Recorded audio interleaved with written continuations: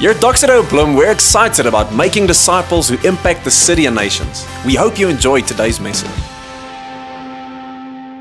Dis so lekker om vandag saam met jou te kuier, terwyl ons in hierdie tweede deel van ons altyd opwindende discipleship reeks inbeweeg. En dis 'n nuwe jaar, ons voel al klaar hoe Januarie agter ons lê en ons het 'n verwagting in ons harte vir dit wat die Here gaan doen. Ek hoop dat jy nie in 'n survival mode is nie, maar dat daar by jou 'n groot verwagting is dat in hierdie nuwe wêreld waar ons leef, die Here amazing goed in en deur ons lewens gaan doen. Nou, ons praat oor verandering. En verandering is dan nie 'n eenvoudige ding nie. Ek weet nie of jy al probeer het om te verander nie. 'n Klein eenvoudige dingetjie soos 'n dieet kan daarom 'n groot verandering in 'n mens se lewe veroorsaak. Op 'n stadium was ek op 'n dieet gewees. Jy kan dit nie glo nie, maar ek was en ek moes glad nie vleis eet nie vir amper 3 maande.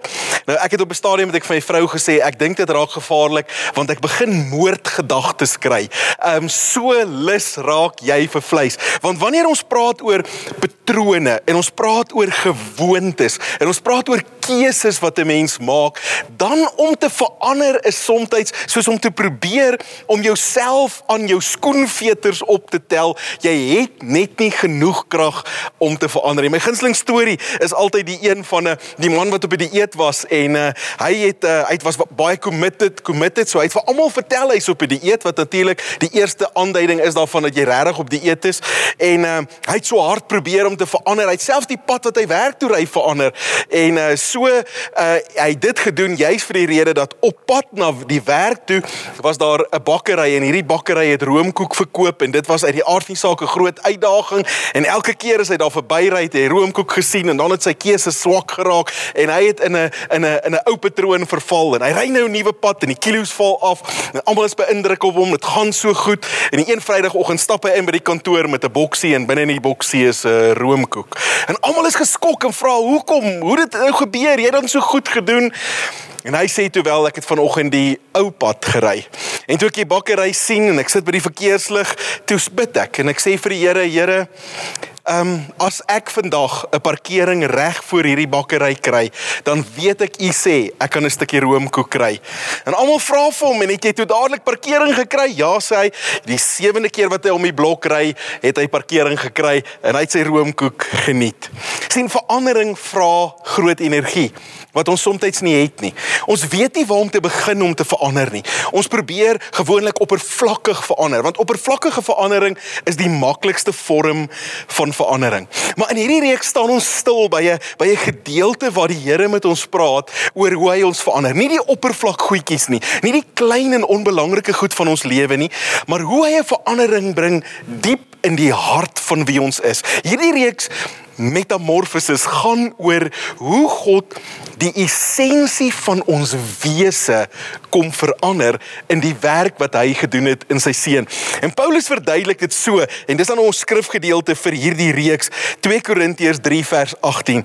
Hy sê, terwyl ons almal met 'n onbedekte gesig, soos in 'n spieël, na die heerlikheid van die Here aanskou, hy sê, word ons van gedaante verander na dieselfde beeld, van heerlikheid tot heerlikheid, as deur die Here wat die Gees is. Ons praat oor verandering, oor diep verandering. Sien, as Paulus verduidelik hoe lyk dit om 'n Jesus-volgeling te wees, dan begin hy nie met die oppervlakkige verandering nie. Hy praat nie van 'n mens wat net 'n bietjie beter word nie. Wanneer Paulus vir ons verduidelik hoe lyk 'n Jesus-volgeling, bedoel hy nie daarmee dat jy net glo in die lering van Jesus nie. Dit beteken nie dat jy maar net 'n Christen is omdat dit kultureel dit is wat jy geleer het en dis maar wat jy doen nie. Wanneer hy praat van 'n Jesus-volgeling, van 'n disipel, dan verduidelik hy dit so in Galasiërs 2. Hy sê dis hoe 'n disipel lyk. Luister hierso. Hy sê Galasiërs 2 vers 19. Hy sê ek is saam met Christus gekruisig. En nou is dit nie meer ek wat lewe nie, maar Christus wat in my lewe. Die lewe wat ek nou nog hier lewe, leef ek in die geloof in die Seun van God, wat sy liefde vir my bewys het, deur sy lewe vir my af te lê. Dis asof Paulus vir ons wil oortuig daarvan, dat om 'n Jesus-volgeling te wees, begin nie in die gedagte dat ek Jesus gaan volg nie. Dit begin in die ontdekking dat ek gesterf het en nou 'n nuwe lewe leef in Christus. Nou vandag se tema, laasweek het ons gepraat oor van kultuur na Christus en vandag praat ons oor die verskil tussen harde werk en hart werk. H-A-R-T, hart werk. Sien, ons is almal eens daaroor dat ons word deur genade gered. Goeie werke kan ons nie red nie. Ons kan ons bes gee. Die Here se redding kom deur die feit dat ek sy genade aanvaar en my geloof in Jesus Christus sit. Ek het geen bydrae nie, ek het niks om oor te brek nie, ek het niks reg gekry nie. Hy het dit alles gedoen. Dis sy werk aan die kruis wat genoeg was om my te red. Daarom verander my lewe. Maar dit is tog soms asof ons dink dat so seker as wat ons deur genade gered word, as ons daarna redding begin leef, dan moet ons nou probeer om te verander. Gered deur genade, maar verander deur my eie poging. En dan word dit so baie keer in die Christen wêreld, in die kerke wêreld, word dit so half 'n ding van, as ek nou my geloof in Jesus gesit het, dan moet ek nou net seker word, of seker maak, ek word 'n beter mens. Want dit is mos die resultaat van Christendom, is ek leef nou 'n beter lewe. Ag, ons sien dit so baie keer in wat ek sommer noem die groot Christen syndroom. En so baie keer hoor ek mense praat en dan sal mense sê, jy weet, daardie man, hy is 'n groot Christen. En dan sien jy die groot uitdrukking op hulle gesigte. Nou natuurlik is ek 'n groot Christen, niks te doen met my geloof nie, maar alles te doen met my liggaam. En dan wonder ek baie keer, wat bedoel ons nou as ons sê iemand is 'n groot Christen? Beteken dit dan jy kry klein Christene en groot Christene? So party ouens doen net so Christendom so op 'n klein maniertjie en ander ouens doen dit nou op groot skaal. Is dit wat ons bedoel? Bedoel ons daarmee dat hierdie persoon soveel erger is oor Christendom as wat iemand anders is? Hy's baie ernstig, hierdie ou is dalk glad nie ernstig nie. Wat bedoel ons met 'n groot Christen? En ek dink baie keer is dit ons onbeholpe manier om te sê dat hierdie persoon is meer toegewyd aan die Here. Dis dalk iemand wat baie kerk toe gaan. Dis dalk iemand wat probeer om 'n mooi lewe te leef en probeer om die regte goed te doen. En so edel is wat dit is, het dit eintlik niks met Christen wees te doen nie. Want baie mense op hierdie planeet probeer beter mense wees sonder Christus. En min mense kry dit reg, maar daar's baie mense wat probeer. Die antwoord lê nie in die harder probeer nie. Die antwoord lê nie daarin om te probeer om 'n beter Christen te wees nie, want die moeilikheid van die groot Christen syndroom is natuurlik ook die groot skynheiligheid wat daarmee saamkom. Want as verandering nie werklik aan die binnekant gebeur het nie, en ek probeer hard om net aan die buitekant anders te lyk, gaan ek ergens uitgevang word. En dan word skynheiligheid die grootste negatiewe krag in die kerk. En word dit eintlik 'n verleentheid in ons geleedere, want ons praat oor veranderde lewens, maar dan word ons uitgevang op die feit dat ons nie verander het nie. 'n Prentjie wat ons baie ook gesien het, en as jy dalk hier in die 90s en 2000s groot geword het, was dit 'n hele beweging geweest, die What Would Jesus Do beweging, en mense het 'n bandjie gedra wat gestaan het, What Would Jesus Do, en dit moes 'n herinnering wees daaraan, dat Jesus jou verander het, en nou gaan jy jou bes probeer om te verander, en die moeilikheid is dat baie mense het nog steeds dieselfde goed gedoen, dieselfde lewenstyl geleef, en dieselfde na die lewe gekyk, met die bandjie op die arm. Want 'n bandjie op 'n arm kan nie verander dit wat Jesus wou kom regkry aan die kruis nie. Wanneer Paulus skryf in 1 Korintiërs 1, dan verduidelik hy vir ons so mooi, dat Jesus nie gekom het net om ons te red nie. Hy het gekom om ons te verander. Hoor hierdie woorde, 1 Korintiërs 1 vers 30, hy sê, maar deur hom, dis nou Jesus Christus, is julle in Christus Jesus. En hierdie is verskriklik belangrik, in Christus Jesus. Wanneer ek my geloof in hom sit, dan word ek in hom opgeneem. Ek word deel van wie hy is. My lewe verander so, dat die posisie van my lewe verander. Ek is nou 'n nuwe skepsel. Maar dan sê hy sê, want dit het Jesus het vir ons geword, die wysheid van God. En dan sê hy, geregtigheid, heiligmaking en verlossing. Die poging om beter te word, om sonder sonde te word, noem ons heiligmaking. En Paulus sê, hy sê, Jesus het nie net gekom vir jou verlossing nie, hy het gekom om jou ook heilig te maak. Dieselfde genade wat jou red, dieselfde geloof wat jou red, is ook wat jou verander. Verandering is nie harde werk nie, dis hard werk. Dit het iets te doen met 'n ingrypende verandering aan die binnekant van wie ek is. In die Ou Testament verduidelik Esegiel dit so, Esegiel 36 van vers 25. Die Here maak 'n belofte aan Esegiel. Esegiel sien hierdie prentjie van die toekoms en hy sê, dan sal ek skoon water op julle giet, sodat julle rein kan word. Van al julle onreinhede en van al julle drekgode sal ek julle reinig. Nou ek wens eintlik ek kon 'n prentjie net verduidelik mooi oor die drekgode, maar daar's nou nie tyd daarvoor nie, ons sal 'n ander keer. Vers 26. Hier praat God oor verandering. Hy sê, en ek sal julle 'n nuwe hart gee en 'n nuwe gees in julle binneste gee. En ek sal die hart van klip uit julle vlees wegneem en 'n hart van vlees vir julle gee. Vers 27. En ek sal my gees in julle binneste gee en sal maak dat julle in my insettinge wandel en my verordeninge onderhou en doen. Die Here sê, hy sal dit doen. Nie ek nie, nie my poging nie, nie my harde werk nie, nie my probeer om beter te wees nie. Wat die belofte van die koms van Jesus was, is dat God dit vir ons sal doen, dat hy sy hand diep in ons borskaste, in die essensie van ons wese sal insteek en die hart van klip sal uithaal en in die plek daarvan 'n hart van vlees kom sit. Die beeld van 'n hart van klip en 'n hart van vlees is so mooi, want 'n hart van klip kan niks voel nie.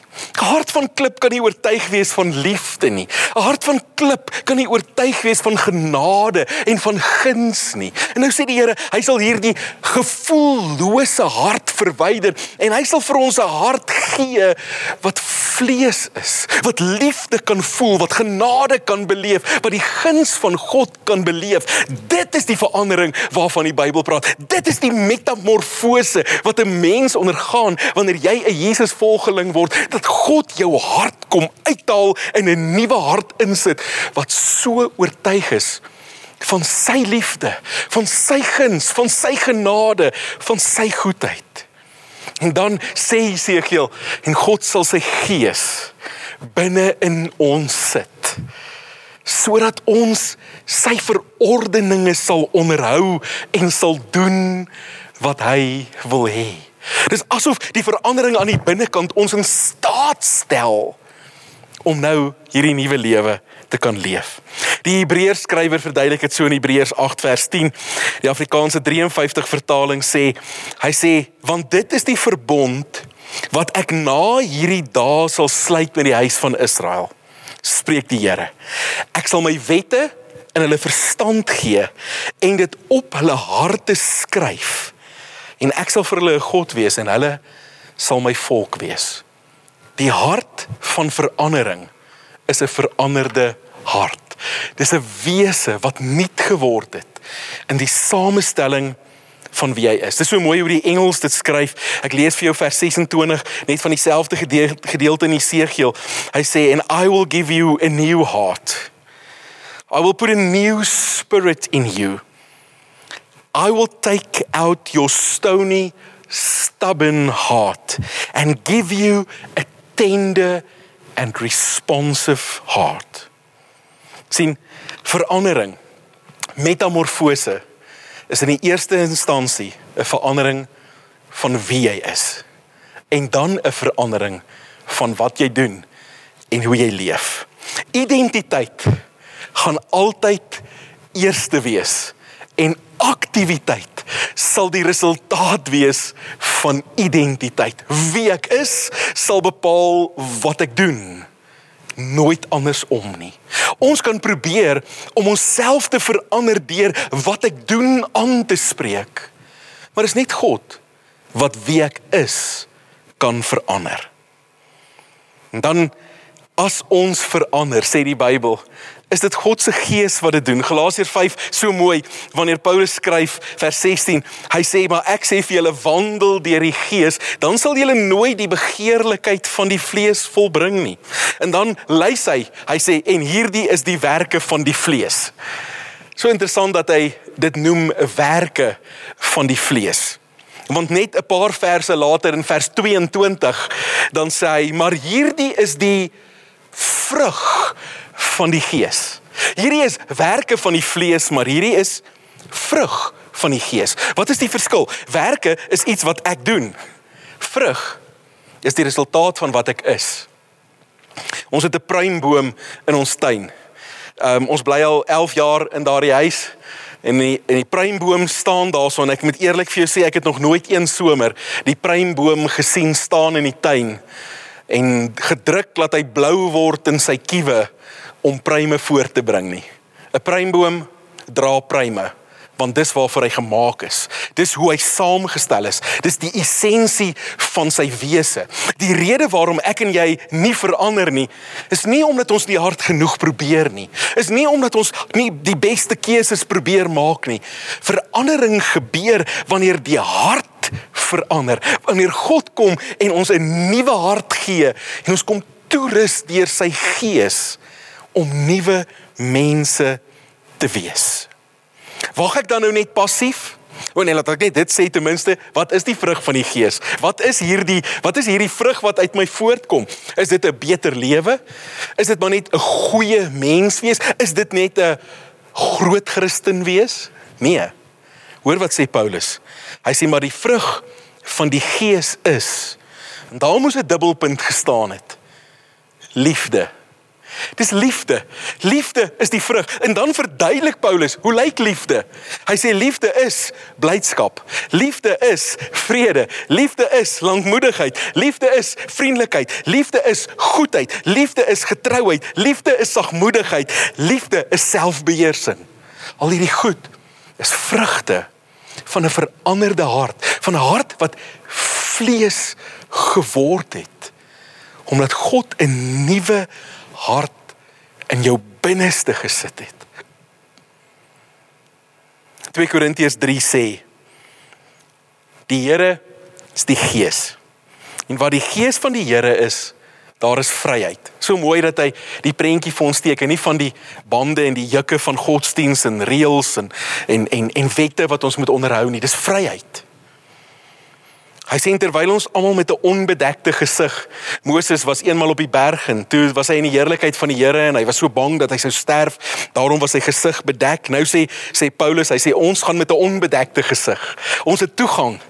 Dis wat Hebreërs sê, ons het toegang tot die troonkamer omdat Jesus die prys betaal het en ons toegang verkry het op grond van sy bloed wat vir ewig die sondeprobleem kom oplos het. Ons het toegang met 'n onbedekte gesig.